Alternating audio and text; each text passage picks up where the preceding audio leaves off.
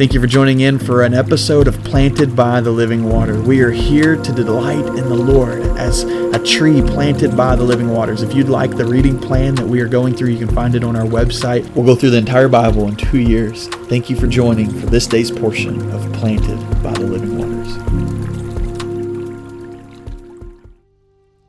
Welcome to episode 55 of Planted by the Living Waters. We are starting now officially in the book of Numbers. We finished Leviticus, had our catch-up days, and now we're in the book of Numbers. And just as you read this, the very first chapter and the second chapter is part of our reading for today. You're going to get lost in a bunch of names. There's a bunch of names and walking through their lineage. In fact, here's how it starts off in chapter 1. It says, "Now the Lord spoke to Moses in the wilderness of Sinai in the tabernacle of meeting on the first day of the second month, in the second year after they had come out of the land of Egypt, saying, Take a census of all the congregation of the children of Israel by their families, by their father's house, according to the number of names, every male individually from 20 years old and above, all who are able to go to war in Israel." And what it's saying there is the big census. God's calling them to number all their people. And we're talking around over 2 million people here. And God is telling them to number themselves. And that's where the English word for this book comes from. That's why we call it Numbers 1, because they number themselves. They get in their own tribes and they walk through this whole process. We see that all through this first and second chapter. The Hebrew title for this book is actually called In the Wilderness. And what's going to happen is we're going to watch God take his people out of Egypt, right? And so they were just freed from slavery, leaving Egypt. And now they're going to go to the border of the Promised Land. And as they get to the border of the Promised Land, it's going to be just detrimental what happens. They've been promised this land, they're ready to enter it, but because of their disobedience, we're going to watch how God turns them away from the Promised Land, and they are in the wilderness for 40 years. And just let that sink in for a moment. God takes them immediately there to the border of it, and then we see that they're going to spend the next 40 years in the wilderness. And whether you call this book Numbers or in the wilderness, the fact is listen to the penalty of disobedience. And church, brothers and sisters, friends, I want you to hear me. Is there something God is taking you to the border of right now?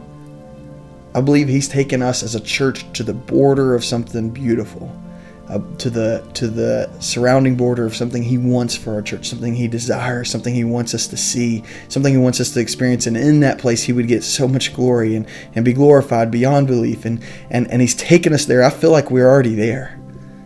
But my question is will we get to enter it into that place, to the place that the Lord's leading us to? Or because of our disobedience, will we then be shifted over into traveling in the wilderness? And may it not be that we don't enter in. Would you join me in praying for a cleansing of our people, a cleansing of yourself, a cleansing of your neighbors, a cleansing of our church, that we would be able to enter into the place of God's promise, where he's desiring us to go. And ultimately, we know that we're going to enter into glory. We know that we're going to enter into the promised land of heaven and the fact of God giving us this place of eternity. But I'm not talking about that in this situation. I'm talking about a taste of heaven on earth, taste of that eternal glory here on earth. Are we going to enter into that through obedience, or are we going to be turned away into the wilderness because of disobedience? So would you join me in praying that God would bring about a cleansing? And you say, isn't that just all individual? No, there's a corporate sense of this. As we continue through the Old Testament, you'll get to Joshua 7, where it talks about the defeat of Ai. And the whole people were defeated because of one person's sin.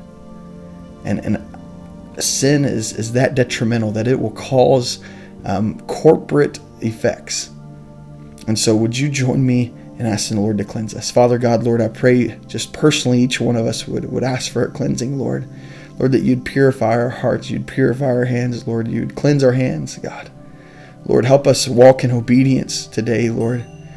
Help us individually just bring that before you, but then also corporately, God, that we would bring our church before you, God, in prayer right now, asking that you'd cleanse us as a people, as your bride, Lord. Sanctify us, make us blameless and holy, Lord.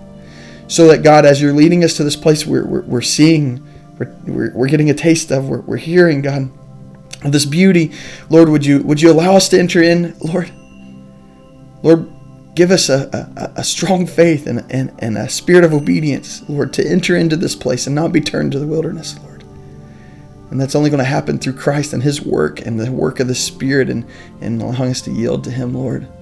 So God, I pray that you would help us yield to you as a church, that we would obey you. In the name of Christ we pray. Amen.